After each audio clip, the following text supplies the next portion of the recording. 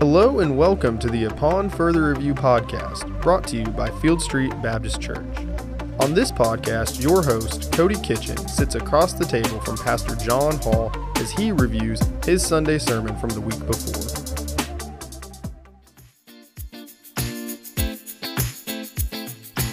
Welcome to the Upon Further Review podcast. I am your host, Cody, and join with me is my friend, Dr. John Hall. John, tell them hello. Good afternoon, everyone, and it's great to be with you, Cody. It's going to be a good episode. I hope you are buckled in and strapped up for this one. It was a good sermon on Sunday. So John spoke on Sunday, and as last week, it's the same. We are still in Luke chapter 9, and we've been in a series in Luke for a long time. A long time. And we are going verse by verse, which is so beneficial in my opinion, and it's been good. And this message last Sunday was titled, Who is the GOAT? Who is the GOAT? And if you haven't figured out or haven't listened to it and you don't know what GOAT stands for, it's the greatest of all time. Correct. So, John, as you prepared this message, what are some things that came to mind?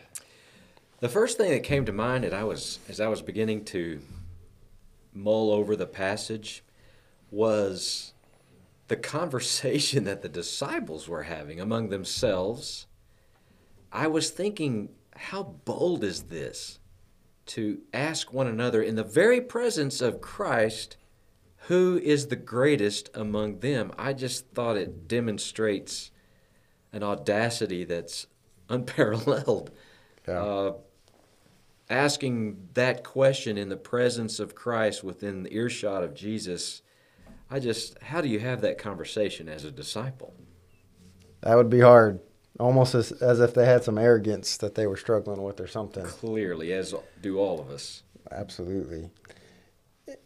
It's interesting to me that the disciples were having an argument that we still have today. Yes. And that's something that you talked about in your message. And I just find that so interesting that in our culture today, we are so inundated with who or what is the best. I mean, we argue not only who, but we talk about the best restaurants or what our opinion, what are the best. I mean, we're inundated with having something, always having to be number one.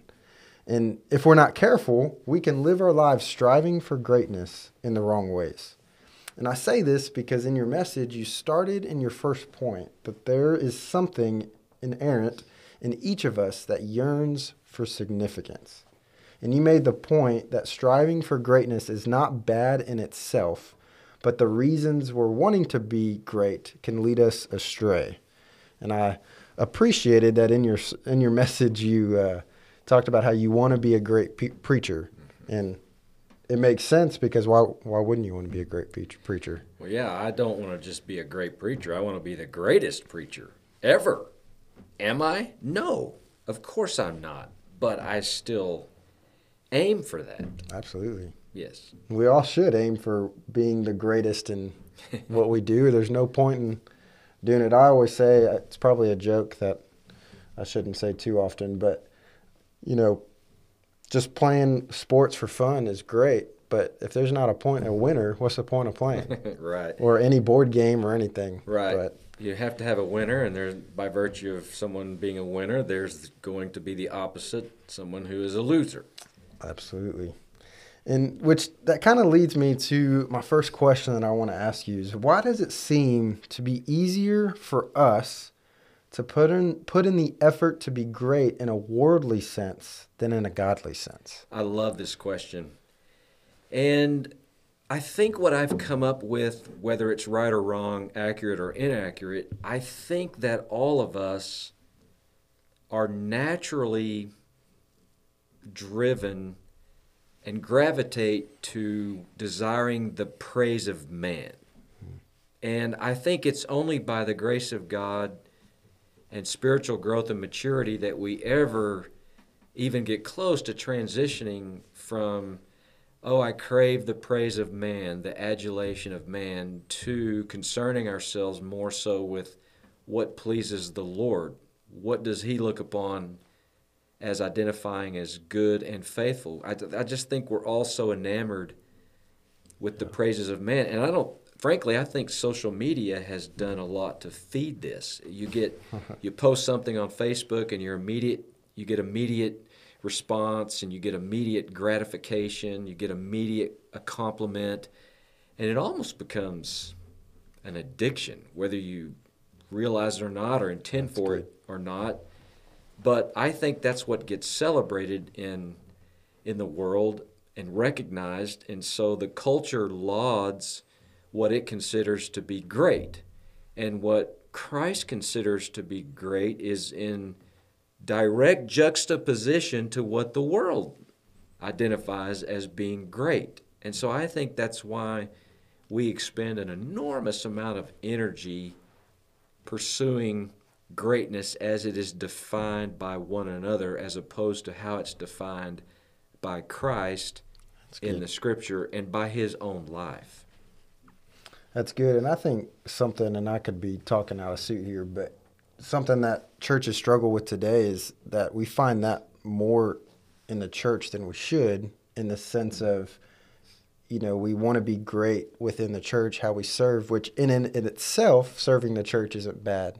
But the reasons why we're serving the church, or getting the praise of serving the church, is what makes it bad. And so... Yeah, that's an excellent point. I think we have to constantly monitor our motivations, constantly keep our motives in check. Absolutely. I know that I struggle and labor to do that myself, making sure my motives are right before God. And sometimes I hit the mark and sometimes I don't. But yes, we have to evaluate what's driving us to want to be great. Right.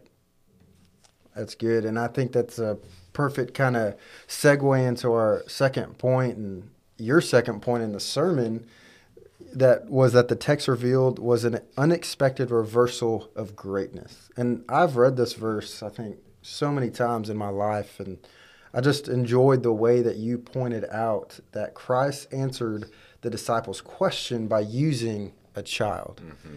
And you made the point that Jesus was emphasizing that this child was being dependent. He was trusting, living by faith, humble and without status. And I think there could be instances where we tell people, maybe specifically unbelievers, to have childlike faith. And with this, they would pose the question, well, if it's childlike, then how can it be mature faith? So with that said, can you explain how to have a mature faith while still holding on to the childlike nature of faith? Sure. I'll give it a shot at least. In reading that text of Scripture, I thought it was very clever of the Lord to pull to His side a child. Children back then did not have near the status that our children do in the 21st century. They were considered insignificant and weak and utterly dependent upon those who, were responsible for their care and well-being, but largely they were neglected. And so they had to put their total trust in mom and dad or other caretakers. And I think Jesus' starting point there was to point out that you come to Him with a childlike, trusting, depending faith, but you never pursue childishness in your walk with Him, but you certainly grow from being a child in the Lord to growing up and pressing on toward maturity, as we're taught elsewhere in the Bible. Mm. But I think, secondly, in addition to what I just said, a mature faith is identified by one who serves.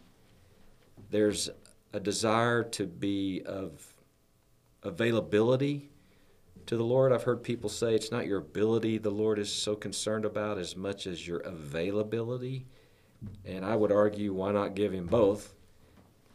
We also pursue our relationship with Christ by obeying His commands that are clearly laid out for us in Scripture, and then obeying the clear leadership of the Holy Spirit, which would always be in line with the Bible.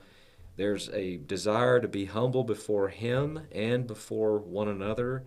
There's this continual desire to recognize how truly dependent we are upon God for even the very air that we breathe. And then I think, of course, as I know I answered this last week as well, but it bears repeating that there's always going to be a need for the Christian who truly desires to grow in Christ to give attention to the disciplines of spiritual growth that produce godliness and maturity. And so I don't think you can take extended periods of time off from reading your Bible, spending time in prayer, serving others, attending church, being obedient. It's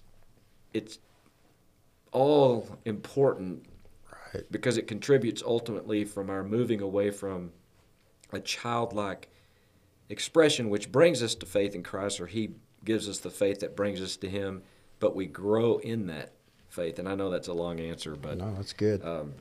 hopefully that answered the question, at least in part. It did. And as you were answering it, I immediately thought of, and I don't want to stay here because I don't want to completely take it out of context, but I think of 1 Peter chapter 2, specifically verse 2, where he's talking about, like newborn infants long for pure spiritual milk, that by it you may grow up into salvation. Yes. And when you were answering that, that's immediately what I thought of, is that, as having that childlike faith, and when we come into faith in Christ, that there is a point that we do start at an infant stage and grow into, just like a life stage of a human. Yeah. We grow, and it's important that we don't, as you stated, we don't stay at that Right.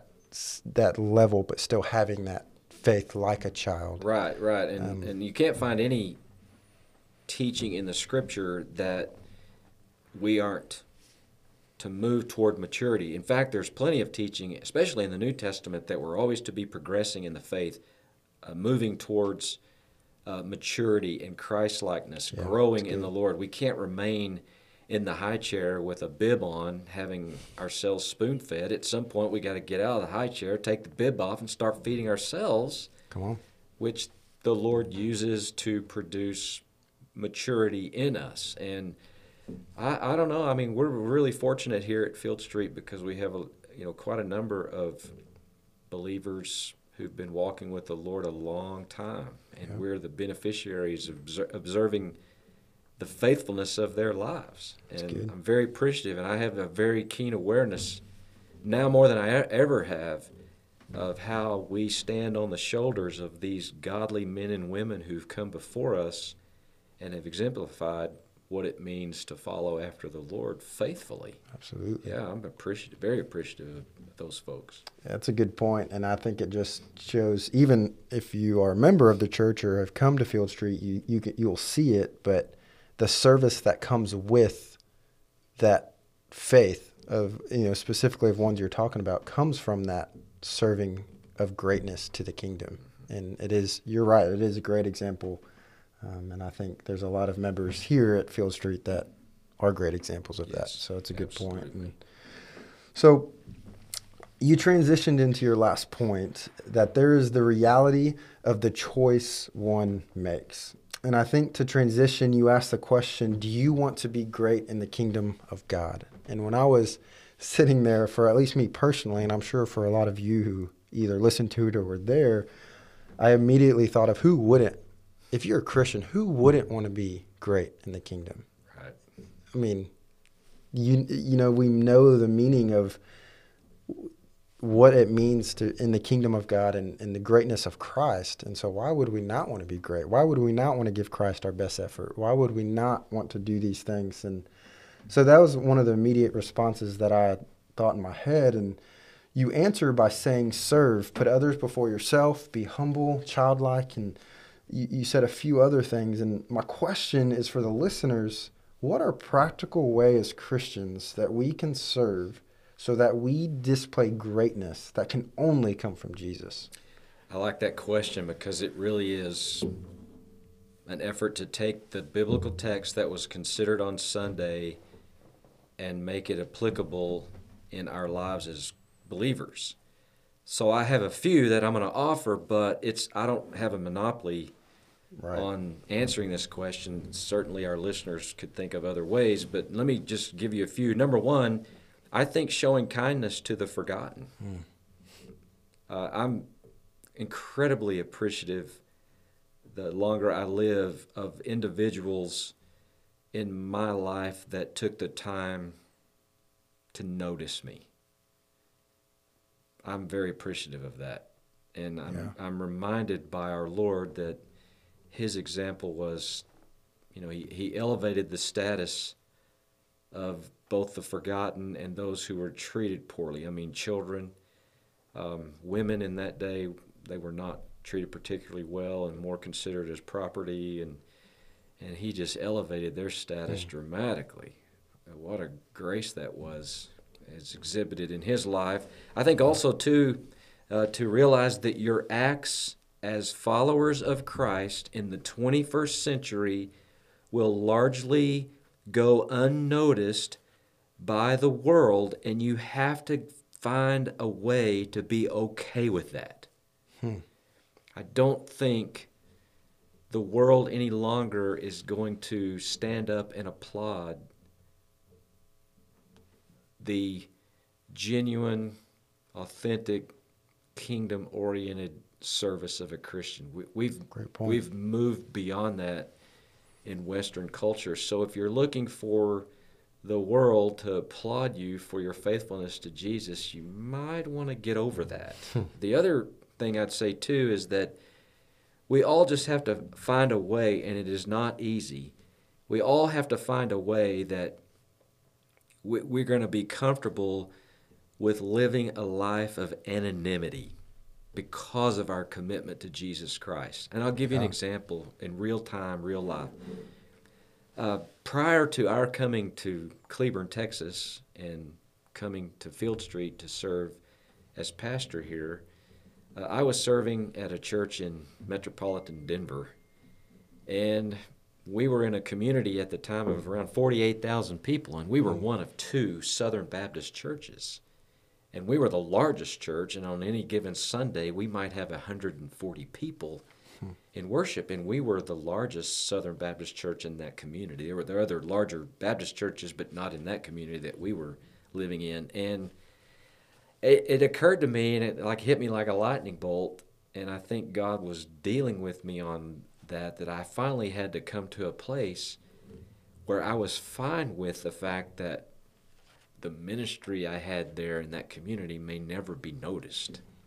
Wow. And I had to be okay with it. And I would be lying if I said that came very easily for me. It did not. But over a period of time, and God at work in my heart, and just trying to do my best with his help to be faithful to the example of Christ, I think he was very patient in working with me that I finally got to a place there in that setting where I was fine with nobody knew where I was or what I was doing, right? And except for him. And then I came to the realization, which I wish I'd have come to a lot sooner in my ministry, that his eyes are really the only ones that matter in terms of who's evaluating and observing our lives. And I'm sure you're the same way, and probably every listener, we all want to hear, "Well done, thou good and faithful servant." Absolutely. So we have to adjust our hearts and adjust our mindset to move away from, I want my peers to recognize me, to, I want the Lord to be pleased with my life, and I long to hear those words someday in eternity. "Well done, thou good and faithful servant." So that's a really long answer to your good question, and I apologize for that, but perhaps it'll prove helpful in some ways. No, that was really good, and I think we could talk about that all day. And thank you for being honest and truthful in that. And, as we close, it's so good conversation. I really wish we could take forever on this, because I think Sunday's message was really good, and it's something I think we all struggle with in some way. And I think you explained it so well, so thank you for that. And so as we close, John, what are some final thoughts? Give us some last words.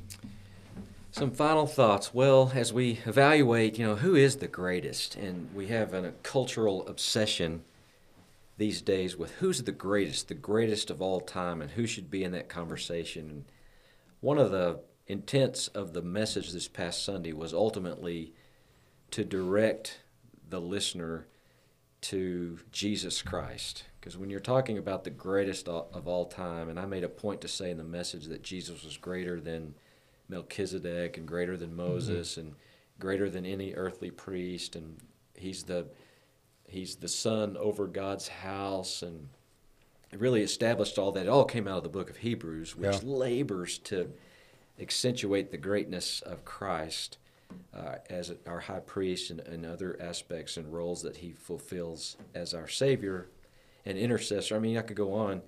That's the takeaway for me, and it was so sweet. Dawn, our assistant, showed me a little note that a little girl who was in the service Sunday said that she had written on her notes, "Who is the GOAT?" and she put God or Jesus, and I was like, okay, mission accomplished. The kid got it. Absolutely. Which is a real challenge in preaching, because you've got to preach in such a simple way that the kids get it, but you have to preach in a more sophisticated way that your 84-year-old who's been walking with the Lord and reading the Bible longer than you've been alive gets something fresh from God's Word. That only happens by the grace and goodness of the Holy Spirit and God. And that'd be my takeaway, is just good. Point everybody again to who really is the greatest, and it's without question. He has no second. It's Jesus Christ. Amen. Yeah. Well, we're going to transition now as we close to our That's Stupid segment. And so John's going to... Yeah, thank you, Cody. This is... I've been giving this some thought, and I've had it on my mind a few weeks. And I think one of the great privileges that we all take for granted here in the West, the United States in particular, is our access to a Bible. Mm-hmm. And just about every household, and including mine, we have not just one copy of the Bible, but multiple copies of the Bible. I have in my office almost every conceivable translation of an English Bible that you could get your hands on. And I started thinking about, why do we have all these Bibles, but we're not reading them in a disciplined, regular, systematic way? And so my question for you, Cody, what do you think of that? I think that's stupid. That is stupid. People, we have got to open the Word of God and meditate on its truths, and most especially apply those truths in our lives, which produce in us Christ-likeness and godliness. So having a Bible and not reading it, that's stupid. That's stupid. That's for sure. Well, guys, we are so honored, and thank you so much for joining us this week and for tuning in, and for the ones that have been tuning in now for 2 weeks, our faithful listeners. We appreciate it. Yes. As always, we ask that you would love and appreciate your positive feedback, and email us and some of that, or just come find us and tell us what you think. And as we end each session, we want you to remember, make Christ known by what you say and how you live. Y'all have a great week. Yes. Thank you.